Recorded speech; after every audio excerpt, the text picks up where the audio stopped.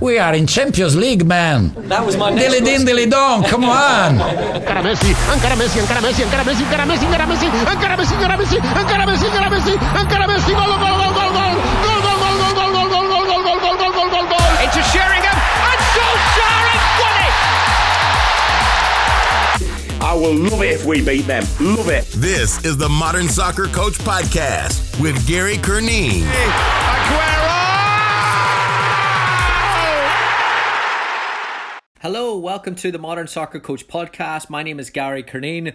Joining us for this episode is Dr. Joe Machnik, our first ever referee discussion as well. So excited about this and looking forward to hearing your thoughts. At Gary Curneen on Twitter, at Gary Curneen on Instagram. Just before we start, we have posted this month's webinar on the Modern Soccer Coach community platform, Building with a Back Three. Over 1 hour of content. We've got a study of Wolfsburg and Dortmund from David Seymour. We've got analysis of overlapping centre backs at Sheffield United and Atalanta from Tristan Thomas.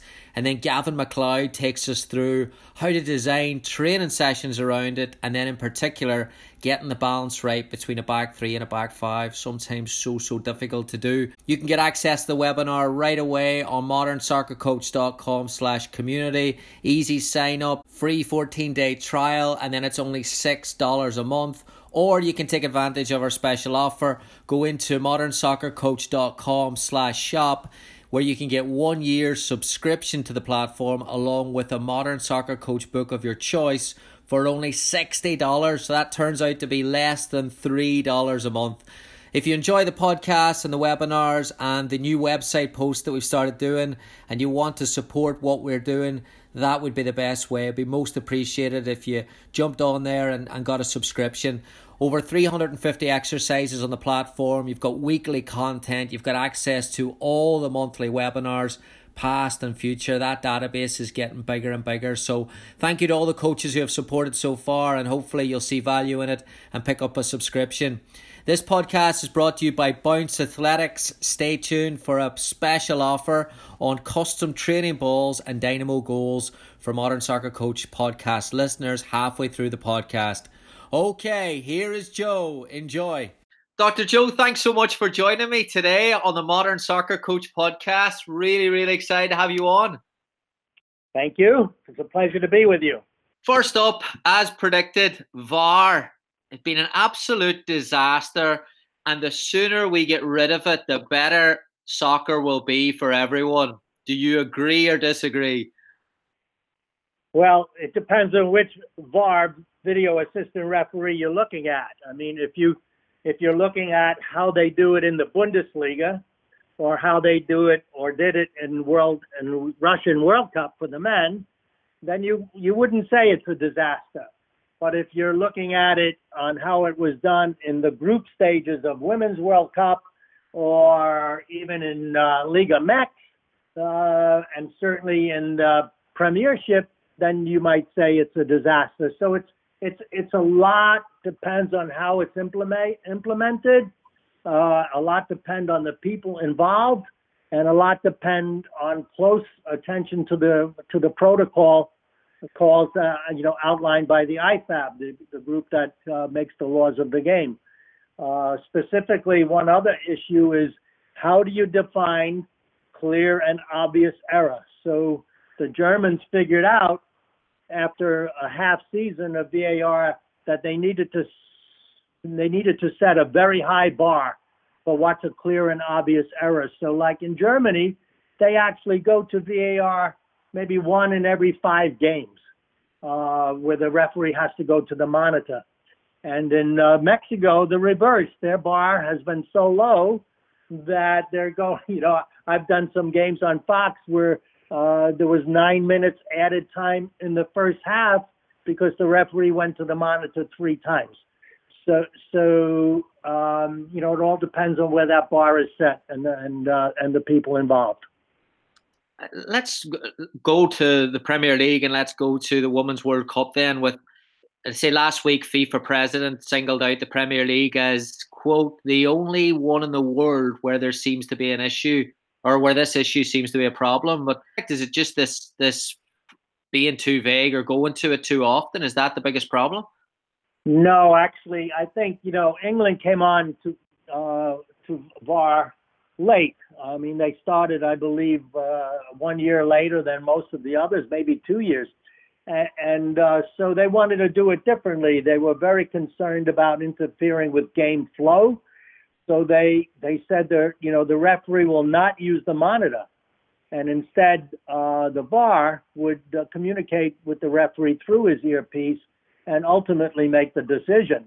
And so, in order for that to be successful, you got to have the referee and the VAR on the same page with feel for the game and the temperature of the match and all of these things.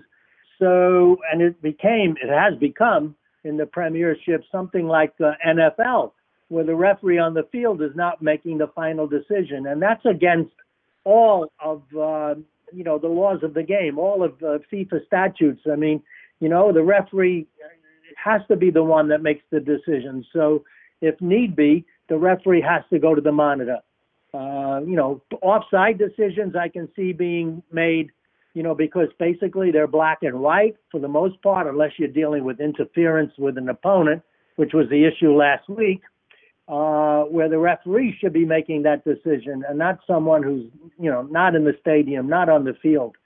So that's the problem with the Premiership. And I believe now, for the second half of the season, the referees are at least being allowed to go to the monitor to judge on red card situations, whether the foul is worthy of a red or whether the foul, or whether the red card needs to be overturned and changed to yellow, which is a very rare occurrence. So that's the issue in the Premiership. In regard to Women's World Cup, their issue was, you had an all-female referee crew on the field, but there were no female VARs that were trained, and as you know, there were no leagues, women's soccer leagues in the world using VAR, so it's totally new for these referees.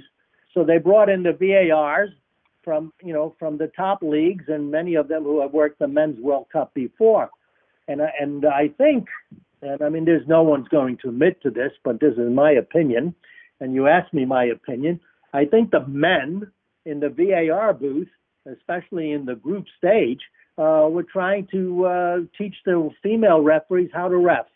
And they were sending down, plays that really didn't need to be reviewed, where there was no clear and obvious error. And finally, after the group stage, Collina, the former Italian great referee who's in charge of FIFA officials now, he put a stop to it after the group stage. And they changed a few things, and you saw that the VAR was sending down less and less plays for the female referees to review. Interesting. So, because I want to ask you about this psychological impact that you're a referee and you've got access to VAR should be an advantage to you, but does it become a disadvantage whenever someone's in your ear and then all of a sudden you're getting 20 other things that you have to make decisions about, or maybe someone's telling you that you're getting things wrong? Can this be psychological turmoil for a referee out there? Like I said earlier, it depends on the people involved. The VAR should be considered by the referee to be a life jacket, a parachute, because you go into a game knowing that if you've made a clear and obvious error, which affects the outcome of the match, on a goal, no goal, a red card, offside, whatever, then the VAR will advise you, and that's the key. The VAR advises you to take a look at the monitor and reevaluate your decision. Now, you could look at the monitor and keep your decision, or you could look at it and change it. And this is a parachute. That's the correct word, I guess, for the referee, a safety valve. So they should be going into the games with VAR thinking that, they have this safety valve where they've made a clear and obvious error on a match-critical decision that it's going to be corrected. On the other hand, if you have someone in your ear calling down, 20 different plays, you did this wrong, you did this wrong, this round, if that was me, I'd shut off my earpiece. So it's all on how it's used and the people involved. But at the end of the day, as you know, there have been many high-level games decided where there's been a clear and obvious error on a match-critical decision. And that's what FIFA and IFAB are trying to correct. The games are too important. There's too much money involved, and so we've got to get it right.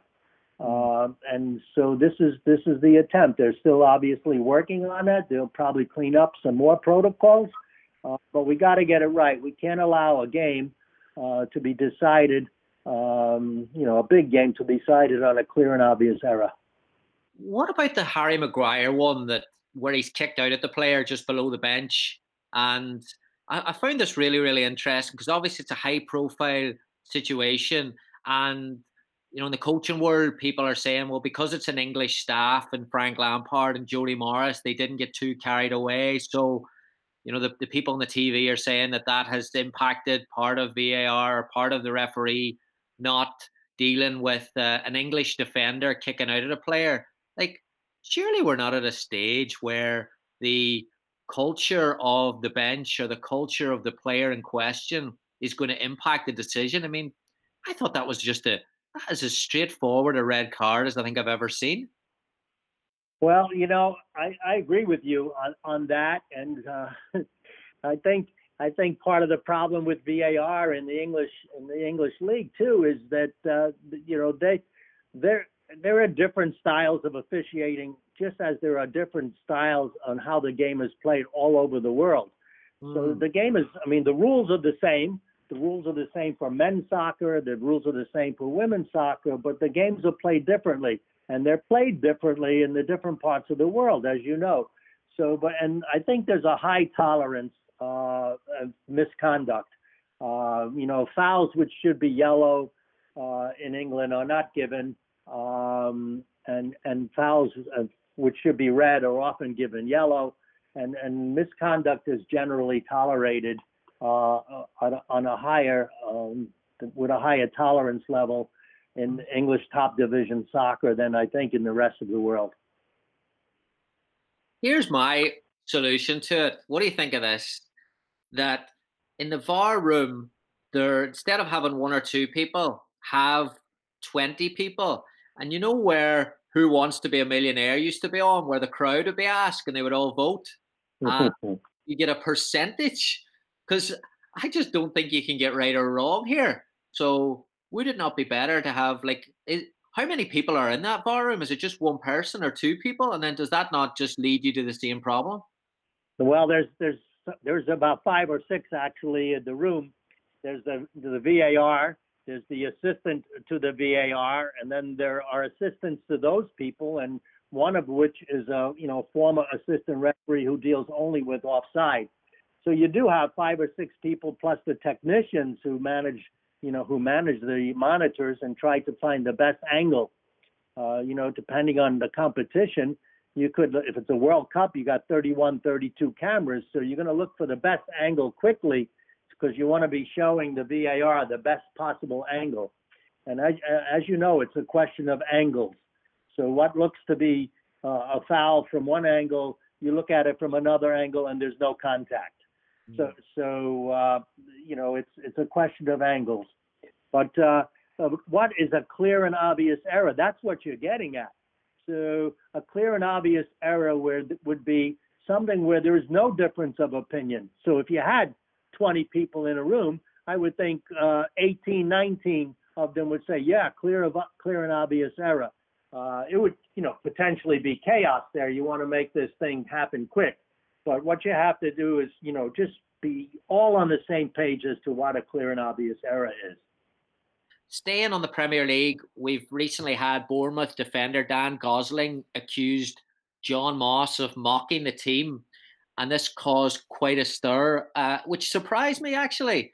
Do you think it's completely out of bounds for a referee to have a joke with an opposing player? Well, part of refereeing is player management. And, there's game management and there's player management. And especially in a league where the same referee might see the same team and therefore the same players 2 or 3 times during the course of the season, and everybody knows everybody else. The players know how the referee officiates. The officials know how a team plays and what are the roles of specific players. So, but you always have to be careful as a referee as to what you say. So, it has to fall within, the laws of the game as you're explaining a call. And if you're making a joke, some jokes are not funny to some people. And especially if there's a team is losing or has been on a losing streak or the game is not going well, what the referee might think is a funny statement which could lighten up the atmosphere of the match, a player could take the wrong way, especially if the player individually is struggling. So I think the referees have to be really careful with that. Back in the NASL, when the NASL came to America, they used quite a few referees from foreign countries, guest officials, and one of them was the English referee Gordon Hill, who I got to know quite well.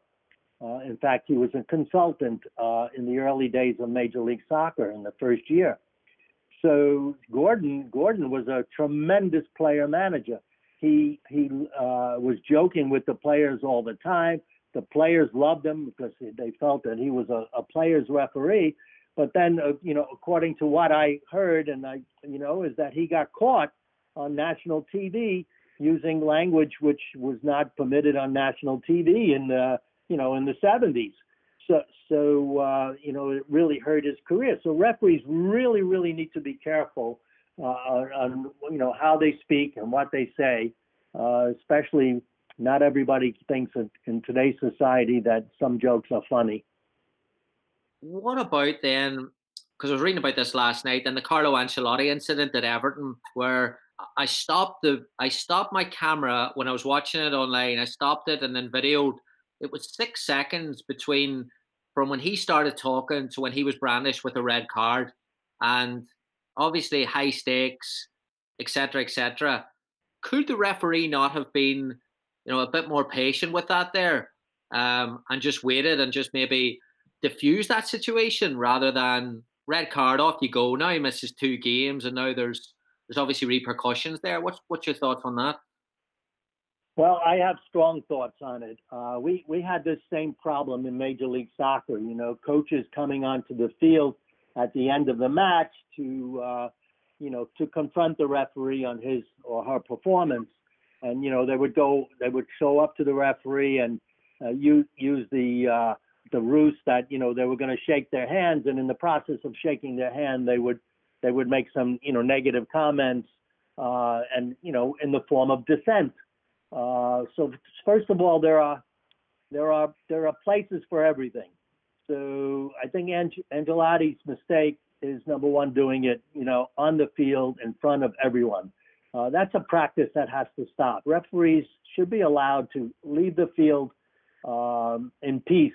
I mean, I had to in Major League Soccer put a restraining arc almost on the opposite end of the field where the touch line, away from the benches, on the opposite side of the field where the touch line meets the center line, and do it like a 20-yard imaginary line. Coaches could not go in there, and referees would go there at the end of the match and wait till everyone leaves the field so that they could leave the field without being accosted.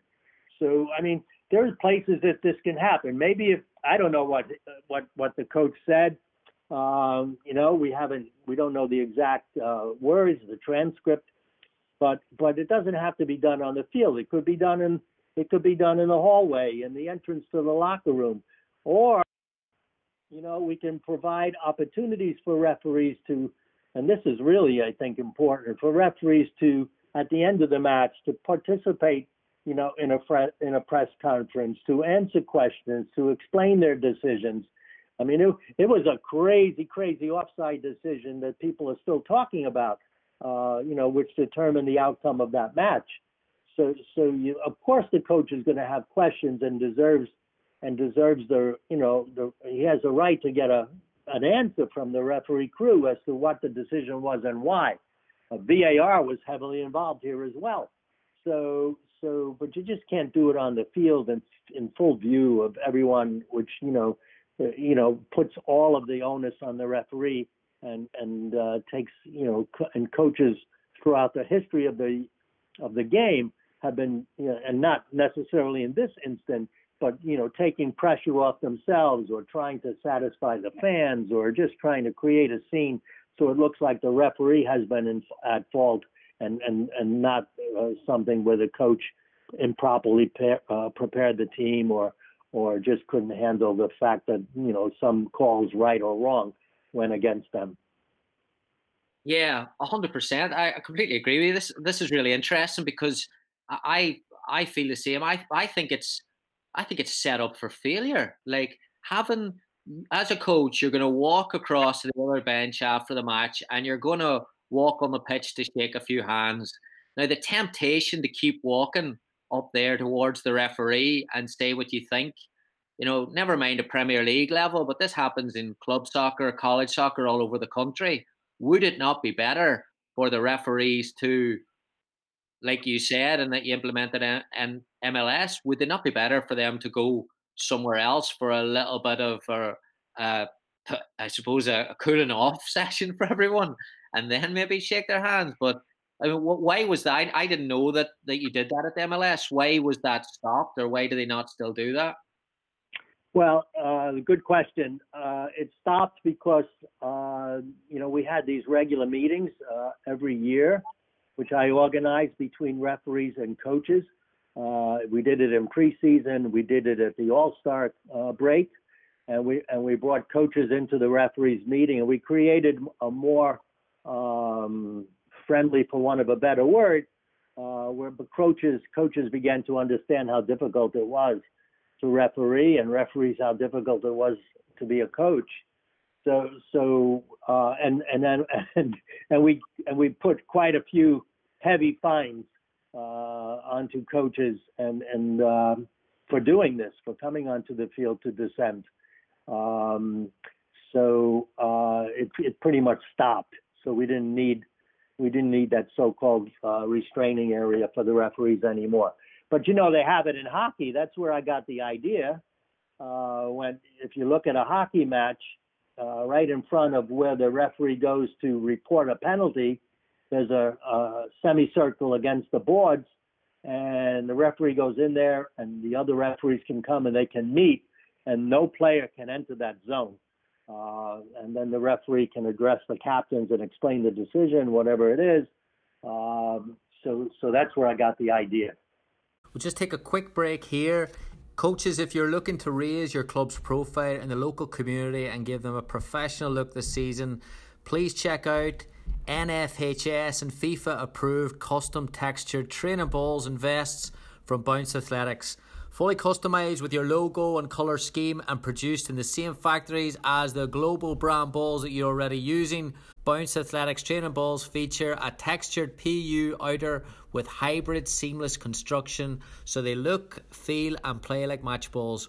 With only 25 ball minimums, a quick 4-week turnaround and a 2-year warranty, Bounce Athletics can still get you a custom look in time for the spring. Modern Soccer Coach podcast listeners can get a $50 discount on their first order of custom balls or training vests by mentioning the podcast when they email info@bounceathletics.com to begin the order process. Okay, back to Joe. College assessments, I'm not sure if they still do this, but we did it right up until when I left 2 years ago. There was always, you had to fill out an evaluation, online evaluation, maybe 10, 15 questions. And I always thought they were pointless because if you won the game, I mean, you're not going to change anything. If you lost the game, what's the point in writing out an essay? But you would get reprimanded if you didn't do it. I wanted to get your thoughts on written evaluations from coaches to officials. Do you think they're effective? And what kind of value do they bring to, I suppose, the governing bodies of the referees? Well, I can answer that on a first-hand basis because I assign college referees in the Northeast Conference Women's Division. That's schools like Long Island University, Central Connecticut, Wagner, a couple schools in Pennsylvania, Mount St. Mary's in Maryland, etc. So it's important for me. I have a very simple evaluation form which I ask the coaches to fill out, but it's important for me because it brings attention. If they give a referee a less than desirable score on a different area of their assessment, and then I ask them, I can get back to them. So tell me the minute of the play. I want to look at it. I want to see it. And if I think they're right, then I can deal with the referee for the next game, so he doesn't make the same mistake twice. Refereeing is like playing goalkeeper. You never want to make the same mistake twice. So it's very helpful for me as the assigner to see that assessment. And if the coach is wrong, then it's very helpful for me as the assigner to go back to the coach and explain to him the rules, the NCAA rules, and how he's made a mistake in its interpretation. And I've been doing it now 6 or 7 years for that conference, and we've had some interesting discussions. And as coaches, they coach, and it's not always that they know the letter of the law or even the spirit of the law. And for players, the very same thing. So I'm really interesting to see, for example, NCAA, they write their rule book every 2 years. So this year's a new rule book coming out, which I think they will put in probably all of the 27 rule changes that FIFA did last year. So, and that would mean, educating the coaches and the players on these changes. So, and making sure they get, we're all on the same page. So, there's very different kinds of assessments. You're talking about coaches assessing refs. In college soccer, there are also assessors who assess refs. And while the report they write up is obviously written, but the main part of the assessment for me is the, 15 or 20 minutes that you spend with the referee team in the locker room or in a car, or maybe you go out for a refreshment after the match and you talk about the match, and the match critical incidents. And I think the referees find that really, really helpful. This is one I always wanted to ask then. So all the referees in college, when they get to the pitch, they always walk out the 18-yard boxes and they walk out the line between the corner flag and the 18.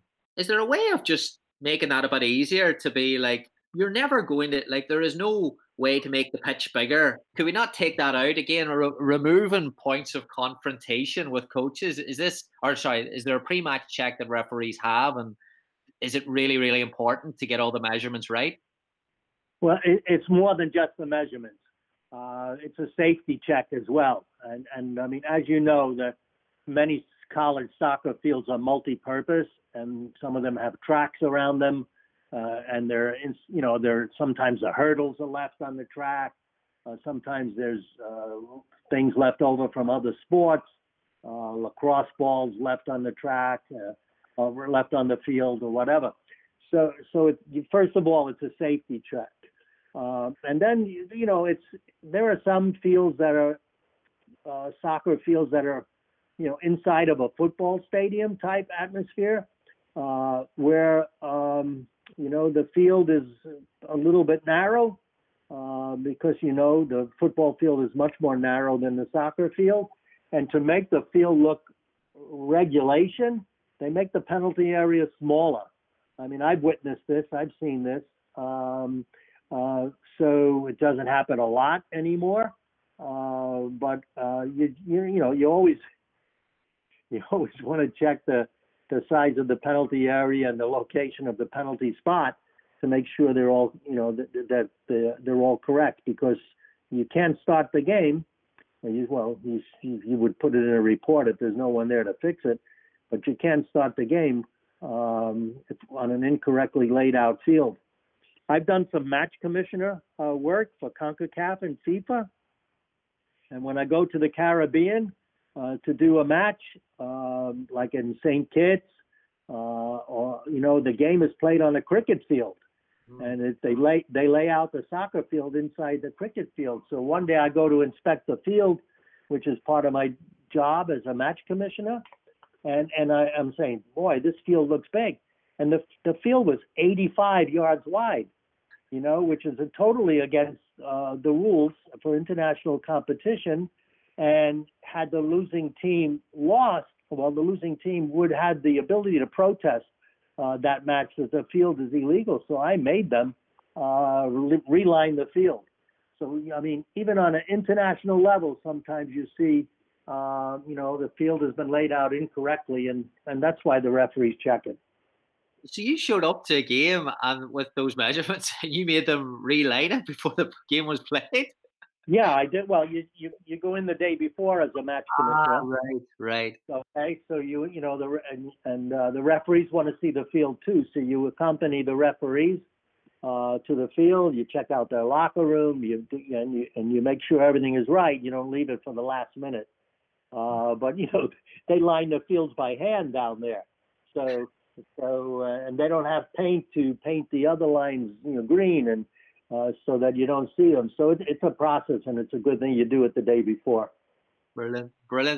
I'm aware that there are physical tests for referee. I know this has happened. This has been going on for a long time. But I wanted to ask if there's any advances on the education side in terms of the psychological and conflict, like focus, conflict management, those side of the game. Is that happening in referee education? Well, not as much as it should. I mentioned before that the game is obviously about game management, but also about player management. And you mentioned the fitness test. And I'll tell you one thing. Now I was involved with MLS for 15 years. I started in year 2, and pretty much I was the director of the Office of Officiating Services, which meant that I coordinated the referee program with U.S. Soccer and with the Canadian Soccer Association when we brought in teams in Toronto, Montreal, etc. So the key part, I think, is when we started refereeing back then in the early times of MLS was really a hobby for the referees. They all had other jobs. And we were only getting them together, as I explained earlier, in the preseason and that All-Star break, which was usually in mid-season. And so much more needed to be done in their fitness, and not only their physical fitness, but their mental fitness, their game preparation, which they couldn't do adequately because they had other jobs. So, I mean, when Pro, the organization which now runs officiating at the professional level here in the United States and parts of Canada for MLS, came in, one of the first things that they did was, they increased the number of full-time referees so that those referees could concentrate on their fitness, both mental and physical. But they brought in trainers, and they met instead of 2 times a year. The referees now meet 2 times a month. And every time they meet, they do physical training. They wear heart monitors. They wear other devices, and the fitness level of these referees has increased so greatly that when you're fit, you have a better chance of getting the right angle on a play, and you're not thinking in the last 10 minutes of a match, oh, my leg hurts, or I'm out of breath, or you lost concentration due to fatigue, mental fatigue, depending on how tough the game is. So when you're fit like that, both physically and mentally, you have a better chance of getting the right angle and making the right decision. And that's been the major improvement, in my view, of officiating in MLS is since the onset of Pro, which must be now 6 or 7 years. Yeah, on that topic then of improvements, I mean, I agree. Like, I think the quality of refereeing has improved since I've been here greatly. The quality of officiating on sideline from offside decisions around the world has blown me away of how good it is. Like the decisions that are made on a Saturday morning when you're watching TV. Again, I watch a lot of Premier League, and I am blown away by how consistent they can make those decisions, because I've done, like, I was a referee when I was in college to do a little bit of a side job, and it is borderline impossible to look at the ball and get that defensive line. How has the quality of offsides with the speed of the game, how has that improved so much? Well, that's a great question and a very good observation. So the first thing, and I don't know exactly the year, but FIFA figured out that the demands of being a linesman, they first of all changed their name from linesman to assistant referee, that the demands are so great that you need specialists to do it. So now there's an assistant referee track where a young official makes up his or her mind that they either want to be a referee in the middle or an assistant referee on the side. And so you don't have that, people on the side who, want to be in the middle or, professional jealousy or whatever, but know that their future is being the best assistant referee they can possibly be. So they practice, and FIFA has developed all kinds of drills to enhance the ability to make those decisions. But it's like, how do you get to Carnegie Hall? It's practice, and you get better and better at being an assistant referee through practice. Of course, and we don't always see this, the general belief is that the benefit of the doubt should go to attacking soccer. So keeping the flag down, it's been figured out that on these close decisions, if you keep the flag down, you're more likely right than wrong, because it is so difficult to judge these calls, and that you should only be raising the flag when you're 100% sure that there's been an offside. But even so, there still are errors being made. And one of the things that came out of this weekend's meeting of the IFAB is that they're going to study offside for a whole year, with the understanding that benefit of the doubt is not being given to attacking soccer as much as it used to be, especially with VAR overturning goals, on a hair, on a millimeter of an offside decision. So the thought process that's being put forward is that now, we all know that even is on, but that you want to see daylight between the attacking player and the defender in order to flag him or her offside. And if FIFA adopts that, we'll see less offside flags. There'll be less VAR interference on offside decisions, and we'll see more goals.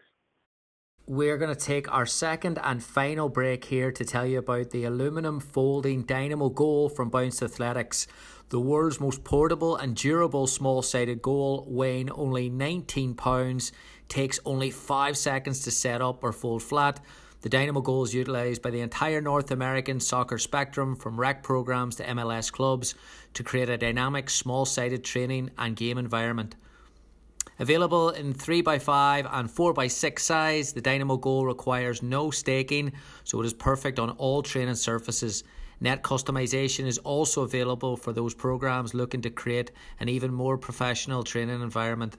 The goals start at only $257 per goal with free shipping, and Modern Soccer Coach listeners can get a $50 discount on their order when they use the offer code MODERN, not case sensitive, at checkout. Visit www.dynamogoal.com for more details. Last couple for you. With the money that's coming into the game over here, and the money around the world really that's now in the game, and obviously in the US culture, we've definitely had, and I've watched 30 for 30s that have the gambling that have impacted definitely NBA. I believe it was college basketball as well. As an advisory board, is there anything that you're on the lookout to make sure those trends don't creep into the game over here and the integrity stays? Well, actually, gambling in soccer is more widespread than it's commonly known. I mean, and especially in the Orient, and especially with the internet and the ability to live stream so many games. So in the Orient and elsewhere in the world, you can bet on the time of the first caution. You can bet on who makes that foul. You can bet on the time of the first goal, who makes it. I mean, so many more things than just the result of the match. There's organizations that monitor betting, and they can see when there's been a large amount of money placed on a specific game or specific result or a specific incident in a course of a game, and they can alert the organizers of that game to be a heads up and to have a heads up for it. And I know that Major League Soccer subscribes to several agencies that monitor these kinds of events and they're in touch with these agencies. And if there's any gambling incidences where you see a large amount of money or a larger number of bets placed on a specific result or a specific incident, then they're alerted to that fact and they have a heads up and they can deal with it pre-game and as they need to. You kind of touched upon this earlier about the referee post-game interviews, talking about their decisions.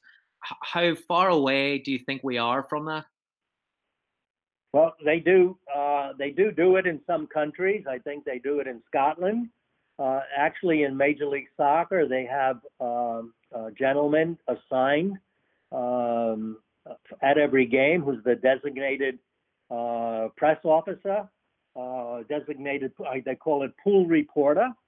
And the pool reporter is allowed after the game to give the referee 3 written questions, which the referee responds to in writing when there are incidents that need further explanation. But that's certainly still not enough. I think with VAR, we don't even have signals for most things in soccer refereeing. I mean, we know that when the referee puts his hand up straight in the air, it's an indirect free kick as a restart. So he's either got a dangerous play or he's called offside. But even now, you don't have to put your hand up for indirect for offside when you know the ball is so far away that can't be a direct shot on goal. So when we got a VAR decision, I think the referee, after going to the monitor, has to be in communication with the public address announcer and have that decision explained. It's not enough to put on the giant screen or to let the broadcasters know no goal foul or no goal offside. It needs to be. The offside needs to be explained further. So, like in the play we had this past weekend, the result of which is Angelotti being sent off. So we need to know what part of the offside law was used to determine that goal should have been disallowed. First of all, was the deflection by the defender an actual play? And if so, if it was deemed a play, that would have put the offside player on side. Or was it deemed a deflection, which obviously it had to be because offside became a factor? And then how was it determined that the offside player, the player on the ground, taking his foot away from the ball, did that movement inhibit the goalkeeper from making a play? His vision wasn't obscured. You can see that from behind the goal. He actually makes a move to the near post to his left to start making that play and stops, thinking that perhaps the offside is going to be called. But it's not offside unless you play the ball or attempt to play the ball or make a movement which interferes with an opponent attempting to play the ball or distract or his ability to play the ball. And that's really what probably was ruled on that call. But we need to know. We need to know. You needed to know in the stands. The coaches needed to know. The broadcasters needed to know. We all need to know what the VAR decided, what he told the referee as to why to give that as offside. Yeah, and you think that say what you want about the MLS, but it has been very, very innovative in bringing in and introducing new ideas to the game. And then our culture over here with the NFL and with college football, with those refs being mic'd up, surely Right. we're closer to that than, I mean, that would be really interesting. I think it would work too. Yeah. And you're correct about innovation. I mean, look. So, for example, MLS, the typical MLS game has maybe 11, 12 cameras, and not the 31, 32 that you see at games produced by FIFA's TV company. So, with 11 and 12 cameras, you may not get the best possible angle, or you may not be 100% sure on an offside decision because you don't have a camera directly in line with the second to last defender or the attacker who's ahead of the play. So you can't be 100% sure in drawing that virtual line. So, Howard Webb has said, hey, if it's not, 100% clear with the cameras that we have, we're not going to make that line. And we're going to go with the decision on the field, which I think is good because, why interfere with the game unless you're 100% right that the referee has made a wrong decision? Yeah, last one for you. I just thought of this. Whenever you're talking about the best right? Obviously, retention of referees is obviously a major concern at the youth level, with probably due to the conduct of coaches and parents. At the top level, and you're talking about the best referees I've seen over the past few years, and the Kalinas, the Graham Pauls, the Clattenburgs. Is there a concern that those referees aren't staying at the highest level for long enough, or are they better served in other roles? Well, I think the key is being able to pass the fitness test. So we talked about the importance of fitness and getting the right angle. So there's a strong. I mean, it used to be that 45 was the mandatory retirement age, but you can't have age discrimination in many countries in the world now. So if you're more than 45 and you can pass the fitness test, you should be able to allowed to continue to officiate. But I think the key is that you need to identify the good referees early as possible.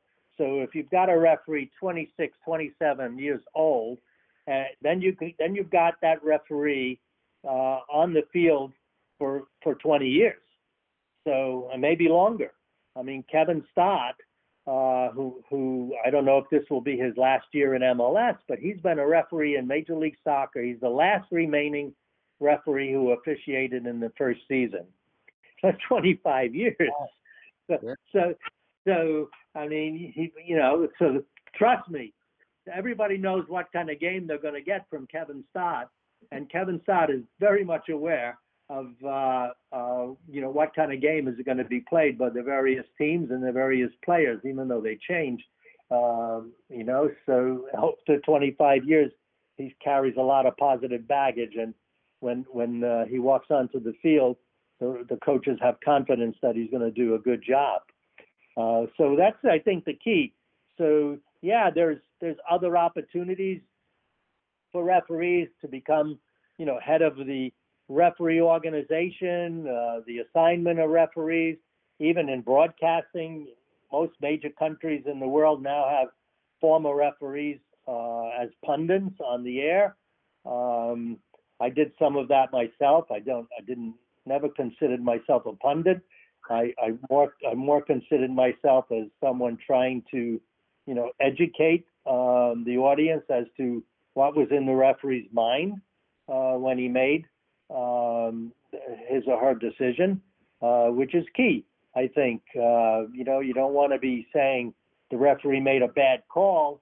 You want to be explaining why the referee made the call he did, and then looking at it from, the various angles and having people understand it.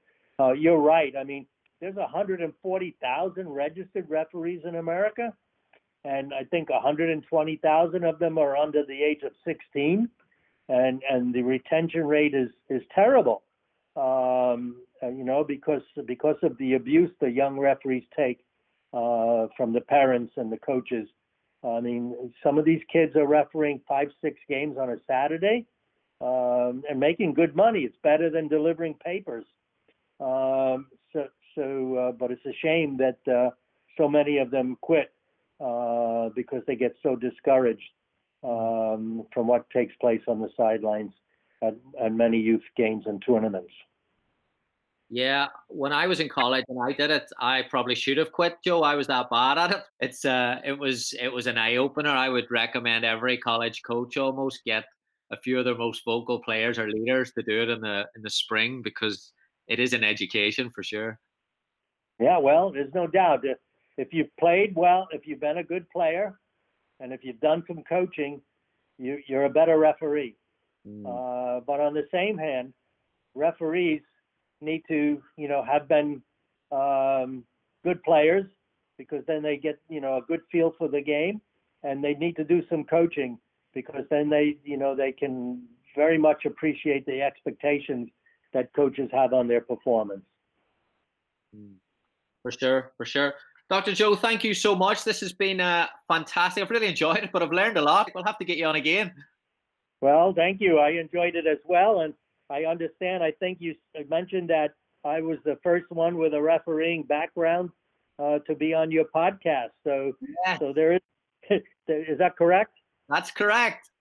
So there's quite a few good referees out there that you might want to speak to, and this might help in the future, change the behavior of some of those coaches and parents on the sideline. And certainly I hope that everyone gets a little bit of understanding on the challenges of officiating soccer. I believe it still is, despite the presence of VAR, I think it's still the most difficult of all the games to referee.